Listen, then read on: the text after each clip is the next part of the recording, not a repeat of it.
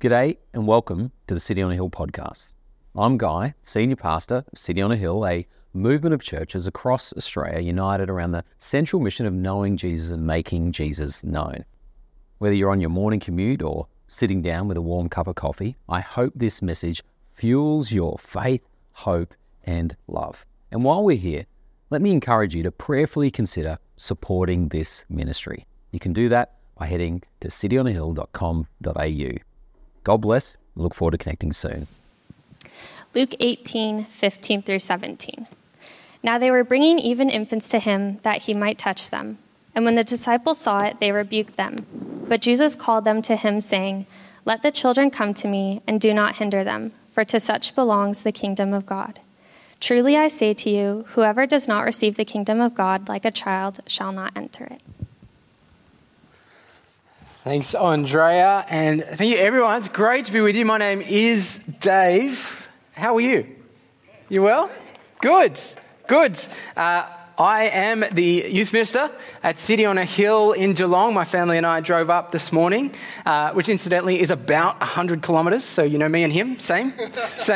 And it is great to be here. I used to be here for a long time. I was part of this church for about 12 or 13 years. I was on staff for a little bit, and it's just been really great to be back, see that some things have changed and some things have stayed the same, including Guy's very loud shirts.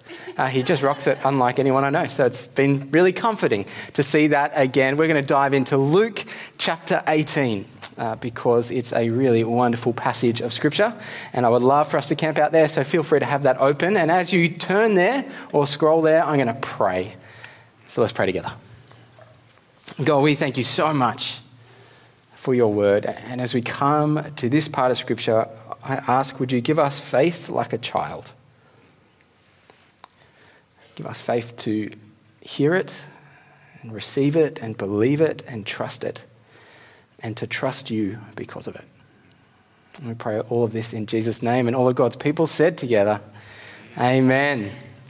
Well, a long time ago in a city far, far away, this happened. My parents, Graham and Nikki Chiswell, got married, and they are awkwardly good looking for someone who's now grown up looking at his parents at about the same age. It's just quite confronting to see my dad look young and handsome like that. It's great. It's not surprising. It's just good. Anyway, they got married. And a few incredibly wholesome years later, I turned up. I was their first child. Some would say their best. Depends who you ask.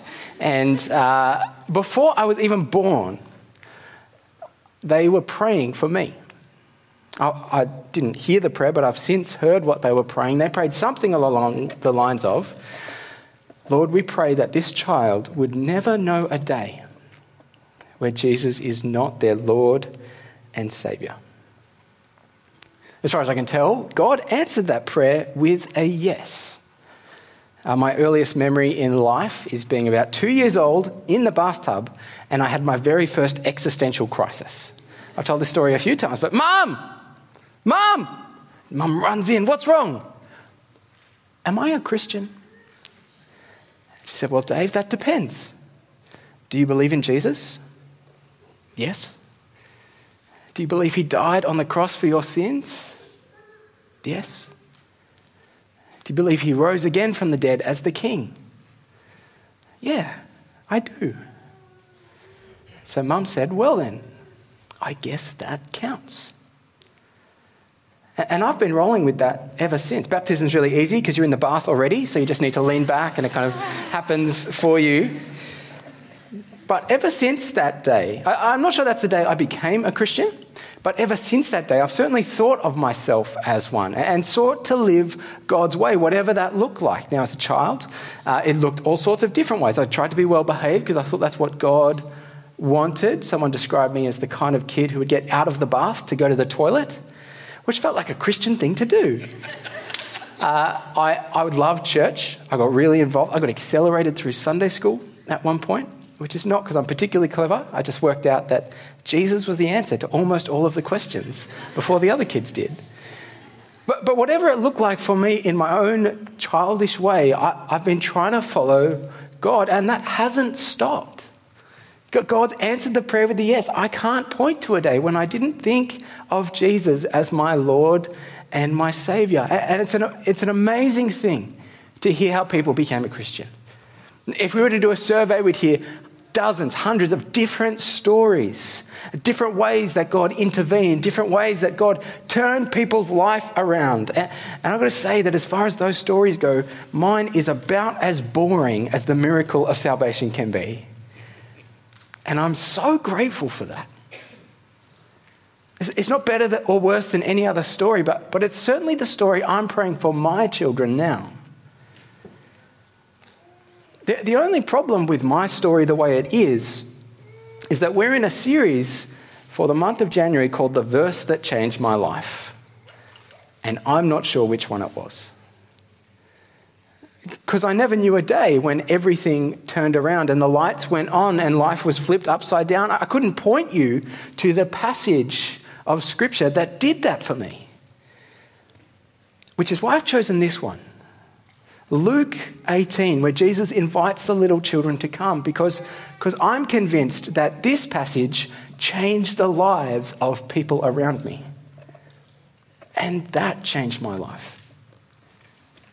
That turned my life on its head, and it was the means by which God answered the prayer of my parents. 30 years on, I'm a youth minister. I spend my life trying to help young people take Jesus seriously. And this passage is still changing my life. So really excited to dive into it this morning. If you've got it in front of you, we're going to go through this using 3 headings. You might like to take them down. The first one is this: children according to Jesus. The passage begins in verse 15. If we're going to try and set the scene for when and where and who and what is happening in this passage, that's going to be a little bit tricky because we're not really given much detail. Luke doesn't go into detail about where it was or who else was there, because that's not his focus. He's not trying to draw a detailed portrait of this. It's much more like a montage of things, this chapter. You know, the movie montage where someone trains hard and gets big and strong and the music's amazing. Luke 18 reads a bit like that. It's lesson after lesson after lesson, snapshot after snapshot of Jesus teaching about the kingdom of God. And so the setting is not the point. It's the themes of the lesson. The threads that run through this chapter that he wants to draw our attention to. And Luke 18 verse 15 is no different. So straight off the bat, we open and we catch a couple of different approaches to children. Verse 15, they were bringing even infants to Jesus that he might touch them, and when the disciples saw it, they rebuked them. Now, at the time, it was a pretty common practice for you to bring your children to some sort of religious leader or teacher or authority for a blessing. That they would put their hand on the child's head and maybe pray or say a word of blessing. That was the done thing by a lot of people. And so this is not out of place. People think that Jesus might be a source of blessing and they want their kids to get in on that. And we don't really know who it is that's bringing these kids. We assume it's probably their parents. All we know is they're pro-children. They want these children to be blessed. Which is why it's a little bit jarring when the disciples get involved, because they come in hot with a rebuke. They say in verse 15, or in verse 15, they rebuke them, that they say, no, this is not for them. We don't know exactly why the disciples rebuke the parents or others. We can imagine some possibilities, right? Jesus is teaching and children are loud. It's not hard to imagine that they might feel as though they're in the way, they're interrupting a little bit. Maybe these disciples think that Jesus is just a little bit too busy, a little bit too significant to waste his time and energy on children who may or may not remember it anyway. Maybe they think that adults and their requests and their needs are just far more important. And so kids belong at the back of the line.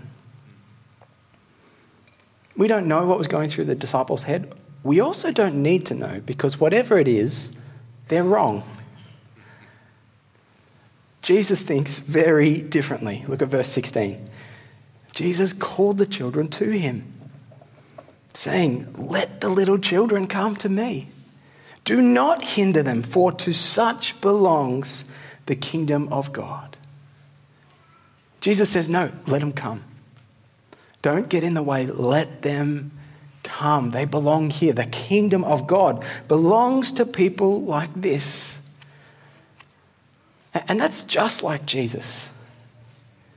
Because all through Luke's gospel, Jesus has sided with the little guy. Whether it's the poor versus the rich, the sinner and tax collector versus the Pharisee and the teachers of the law, the weak over the strong, Jesus almost always chooses the side of the little guy. The people who we would assume are not as welcome, not as worthy. They're the ones Jesus gravitates towards. And so children kind of make sense in line with that. And not for nothing, but if you're here at church and you're feeling like you might be a little bit unwelcome, that's not true. If you're weak, if you're broken, you're going to fit right in. Because that's who Jesus welcomes. And it's true for children. They are welcome with Jesus. They're not an inconvenience. They are not in the way. The kingdom belongs to them. We've heard already how good it is to be forgiven by God and how that allows us to forgive others. The same is true for welcoming. God welcomes all of us in, not because we're lovely, not because we're mature or deserving or worthy, because he's just good like that. And he welcomes us, and so we should welcome too.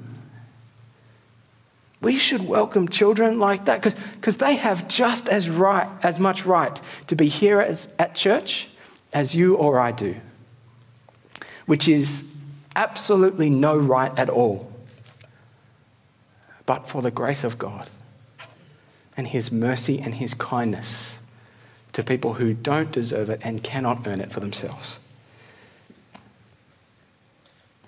Children are welcome. Now, at this point, we could have a whole lot of fun talking about infant baptism, right? Big theological landmine there. And I'm not going to go there because it's the first week of the year. I don't even go here anymore, and so that wouldn't be appropriate.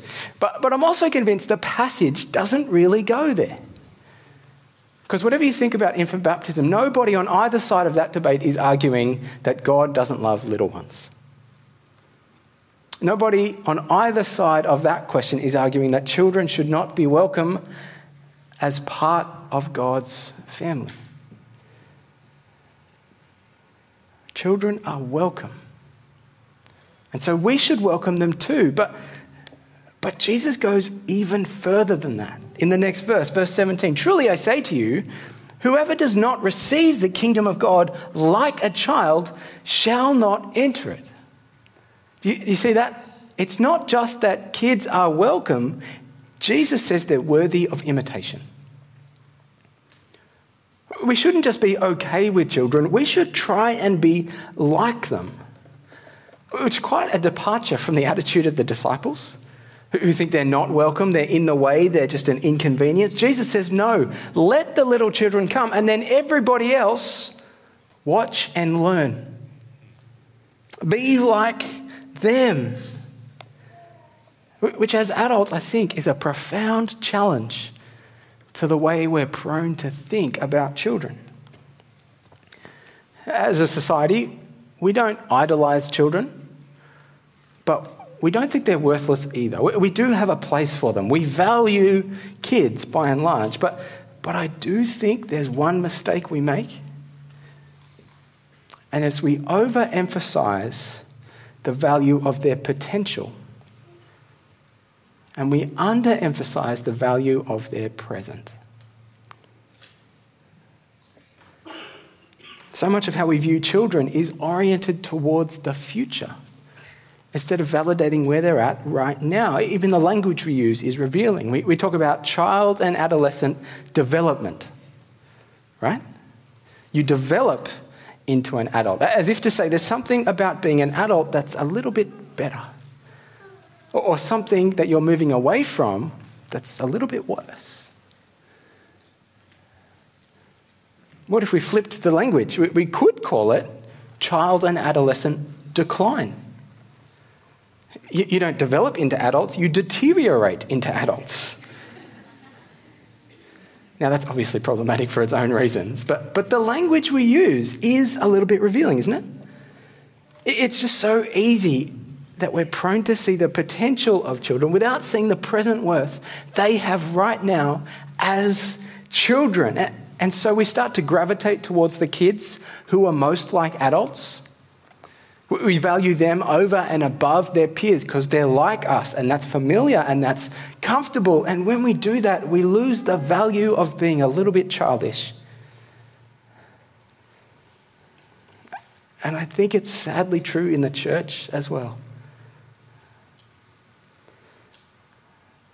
We talk about the next generation of disciples. We talk about the future of the church, and that language is exciting and it's inspiring and it's a little bit biased. Because kids are not the future of the church. They're the church. Just like you and me.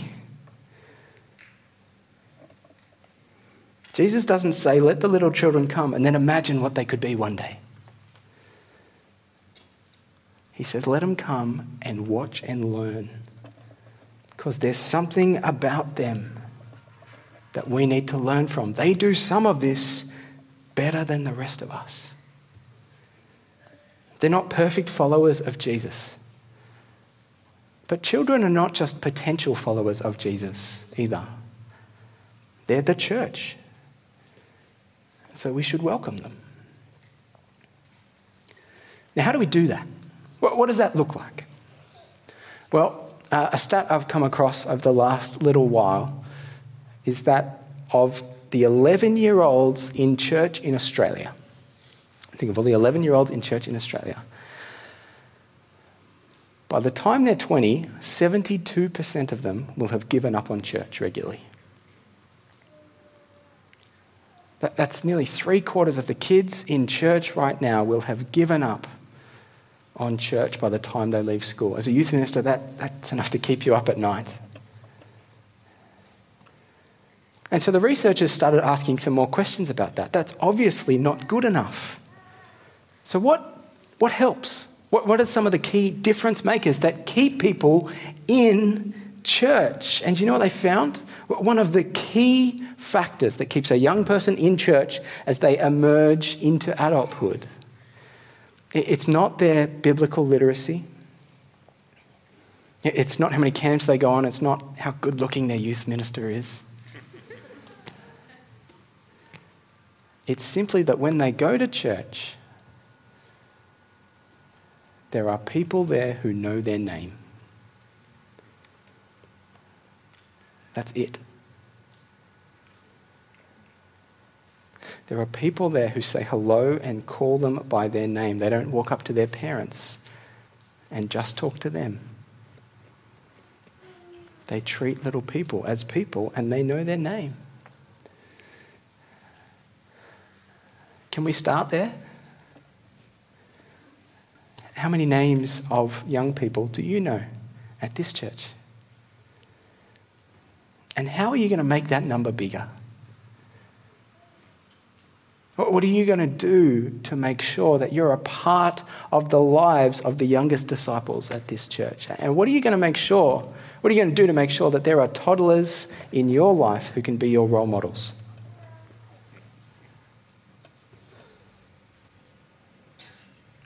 The church I grew up in wasn't particularly fancy. The youth minister wasn't particularly pretty. But they did this. I was known as a child, and it changed my life.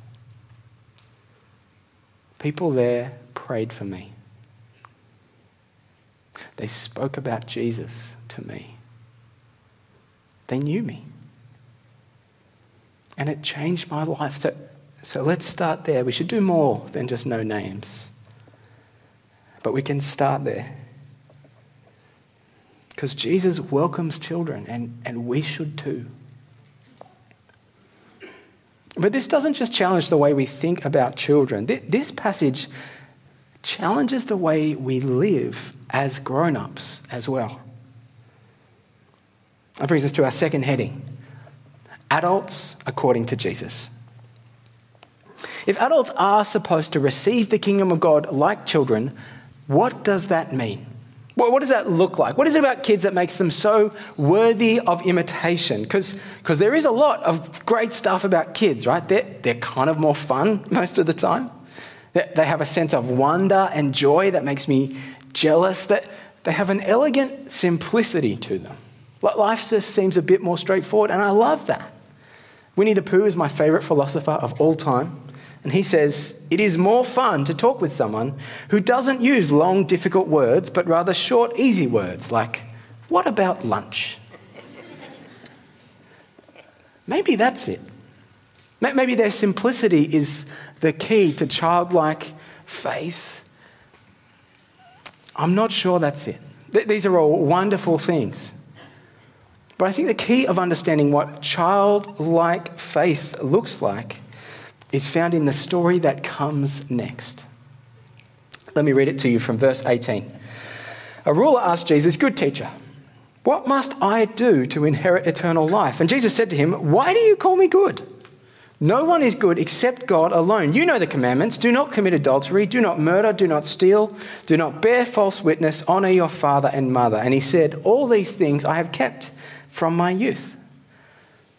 When Jesus heard this, he said to him, "One thing you still lack. Sell all that you have and distribute to the poor, and you will have treasure in heaven. And come, follow me." But when he heard these things, he became very sad, for he was extremely rich. It's a famous story. It's the bit about the camel going through the eye of a needle that comes next. And it's in 3 of the Gospels. And it's often known as the story of the rich young ruler. But one of the first things to notice about Luke and the way he tells it is that this is just the story of the rich ruler. We're not told that he's young. It's there in Matthew, it's there in Mark, but it's not here. And so it causes us to ask why that might be. If anything, he's separated from the days of his youth. In this passage, that was a time that's passed, and now he's grown. And I think that what Luke is trying to highlight, part of the reason this man and this story are here, is to give us a picture of what it looks like to be unchildlike, to be a little bit too grown up. Because here he is with all the reasons in the world to be confident. It seems like he's got things together financially. He's got things together socially. He's even got things together morally. And so he goes forward for a chat with this religious teacher and says, "Good teacher, what must I do to inherit eternal life?" And I reckon even that question is revealing, because it's such a grown-up question. Isn't it? What must I do to inherit eternal life? You know what a child would ask? "Jesus, can I please have eternal life?"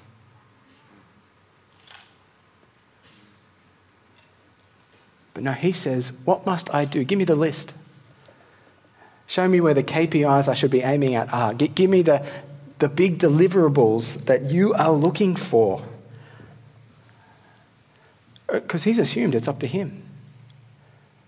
It's something he does, something he controls. And so he asks this question, and Jesus' answer, I don't think it's there as a set of hoops for all of us to jump through to get to salvation. I think Jesus' answer here is designed to reveal what's really going on in this man's heart. He says, "You know the commandments, do them." And he says, tick. Good to go. All over it. What's next? And so Jesus says in verse 22, "One thing you lack. Sell all you have and distribute to the poor, and you will have treasure in heaven. And come, follow me." And with that simple suggestion, he completely strips this man of everything he might put his confidence in. Get rid of your money, quit your job, leave your status behind, and come follow me.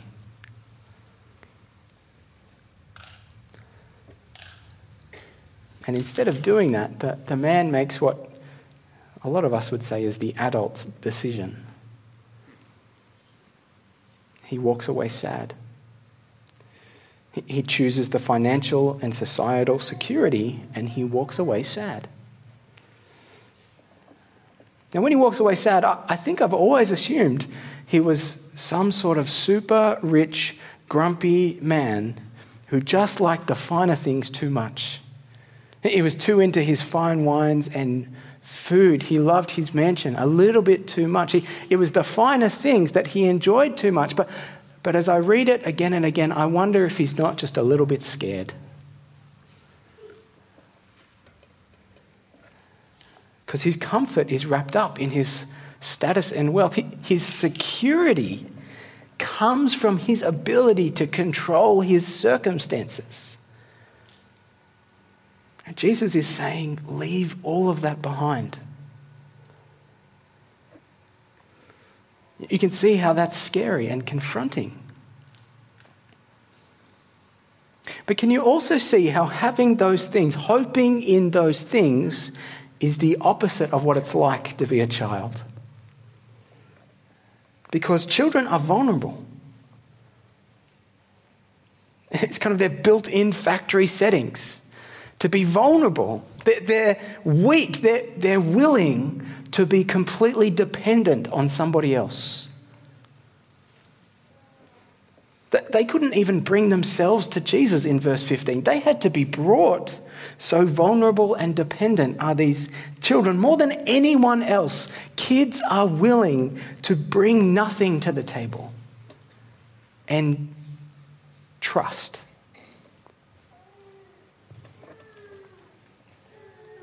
So what is it about little ones that make them so worthy of imitation? It's their total lack of self-reliance. Their total lack of self-dependence. Their total lack of self-sufficiency. That's what they do better than any of us. They don't fall back on their achievements or their status or their fortune or their fame. They come with empty hands, willing to just trust. And living like that is terrifying. Because I've got a mortgage, and I've got a career, and I've got a reputation. Am I really willing to lose all of that if that's what trusting Jesus looks like? If he was requiring that from me, would I be willing to say goodbye? It's no small thing to leave behind the career or the reputation or the mortgage. And I do want to say very clearly before you all sell your houses this week, the Bible is big on being financially wise, on being faithful with your job and thoughtful with your relationships. It's incredibly Christian to be able to provide for you and your family. And so I don't think we should all go out and quit our jobs and sell our houses this week. It's going to look different for each of us. Maybe for some of us, this is the year when you finally sort out your regular giving. Maybe you say no to a few extra projects at work this year so that you've got a little more time and space to join a gospel community or take up some projects around these parts. You've got to prayerfully and with others work out, what's this going to look like for you? But it's worth asking, are your New Year's resolutions and your plans for the year ahead, are they making you more or less dependent? Are they driving you towards self-sufficiency and self-reliance, or are they making you a little more childish in the best possible ways?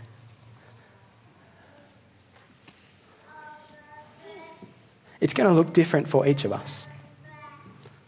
But before you breathe easy, we're the richest people in the world. And I don't want to blunt the force of Jesus' teaching here. We shouldn't all go out and quit our jobs and sell our possessions, but it's possible that some of us really should. It's possible your house is too big.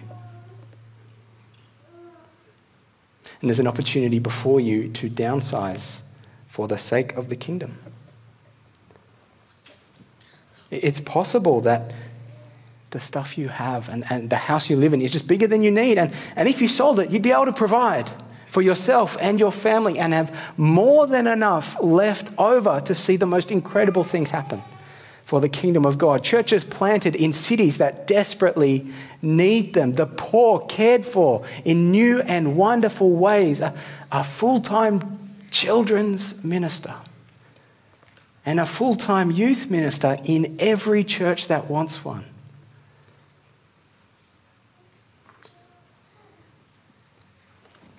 For some of us, it's possible that Jesus' invitation to the rich ruler has not changed. Not in the slightest. Sell all you have. Give it away. Follow him. It might be that you're able to look at your next phase of living on earth, whether it's the empty nest or a change of career or your retirement, and read this passage and say, this verse changed my life.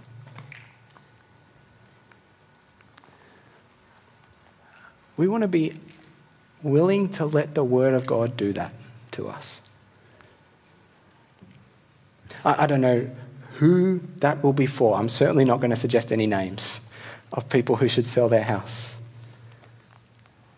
But it's possible that some should.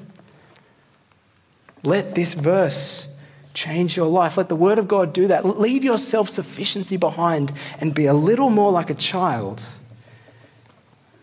Why? Well, because when you put your hope and trust in security of the things of earthly value, you walk away sad. But when you trust God, you will not be disappointed. Selling things might be good for the kingdom, but it's good for your soul too. And so as the band comes up, we'll close with this, our third heading, God according to Jesus. Here's the key that unlocks the possibility for childlike trust. Here's the thing that makes doing this a possibility. God is kind. God is kind. He's not out to get you. He welcomes children. And he invites us and he provides for us more than we could ask or imagine. He's not trying to rob us of anything. He's not trying to starve us. Quite the opposite. He's trying to give us exactly what it is we were made for. Exactly what it is that will truly satisfy us. And we can know that for sure because he gave us Jesus. He spared no expense for us. Romans 8 says, he who did not spare his own son, but gave him up for us all, how will he not also, along with him, graciously give us all things? God is kind. And he looks after his children. After Jesus' conversation with the rich ruler, his disciples look on and you can tell they're a little bit nervous. So Peter comes to Jesus in verse 28 and says, Jesus, we've left our homes and followed you. And Jesus said to them, truly I say to you, there is no one who has left house or wife or brothers or parents or children for the sake of the kingdom of God who will not receive many times more in this time and in the age to come eternal life. So God sees everything. Every sacrifice of faith, every moment of costly obedience, God sees it all and he provides. He blesses, He rewards His children. He gives us even better. And so we can trust Him with everything. One of the best ways He does this is the church. One of His great gifts to you is one another. It's one of the main ways He keeps this promise of eternal life to come. Yes, treasures in heaven, yes, but right now, in this age, incredible gift. If you've got children of your own and you're trying to raise them in a world like this to follow Jesus, praise God that He's given you a village to raise them with. If you don't have children, and that reality is hard, and it can be, know that you've got a whole flock of children here who desperately need you now. And not for nothing, but there's plenty of toddlers around to be your role models as well. See, God gives us one another as a good and precious gift. Don't waste that. Don't leave early before that gift becomes a blessing to you this morning.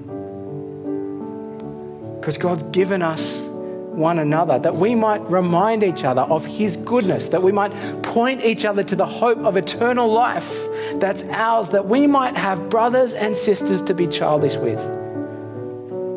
That when we look like fools, when we feel humiliated for living for Christ, there are people around us who say, keep going.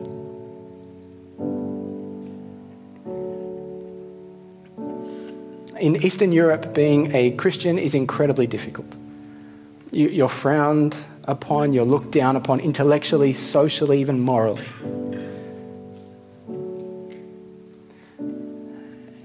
And in one of those countries is a small house church.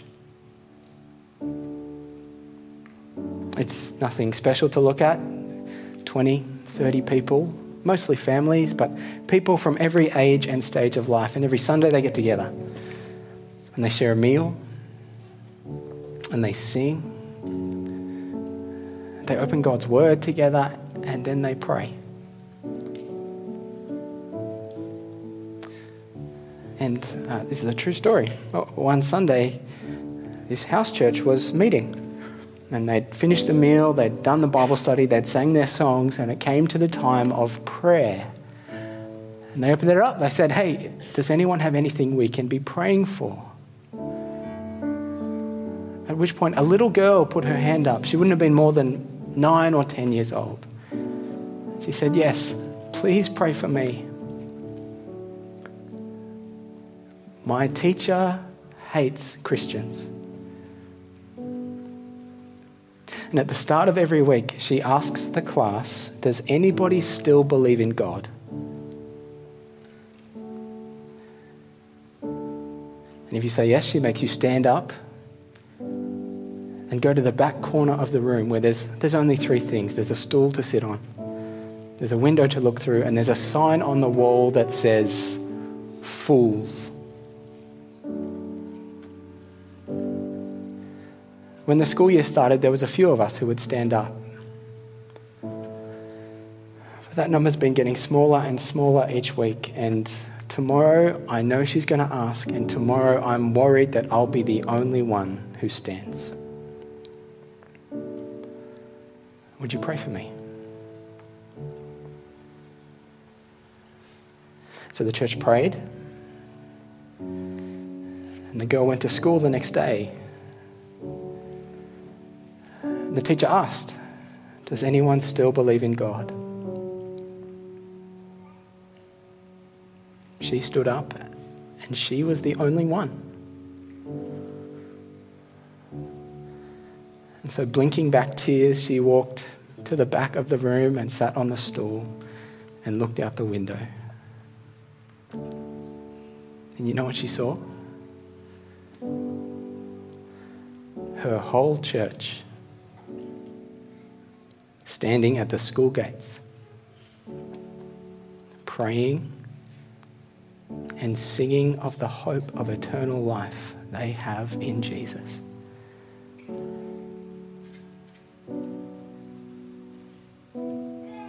Lord, make us a church like that.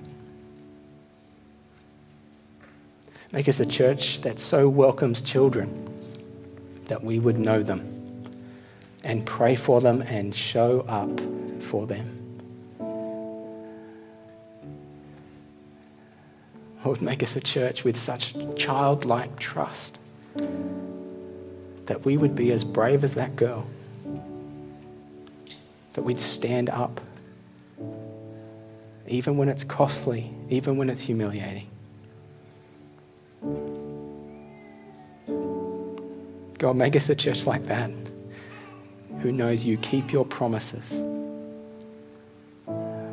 by giving us the kind of unity and love that we can't find anywhere else. Make us that kind of church. Amen? Amen.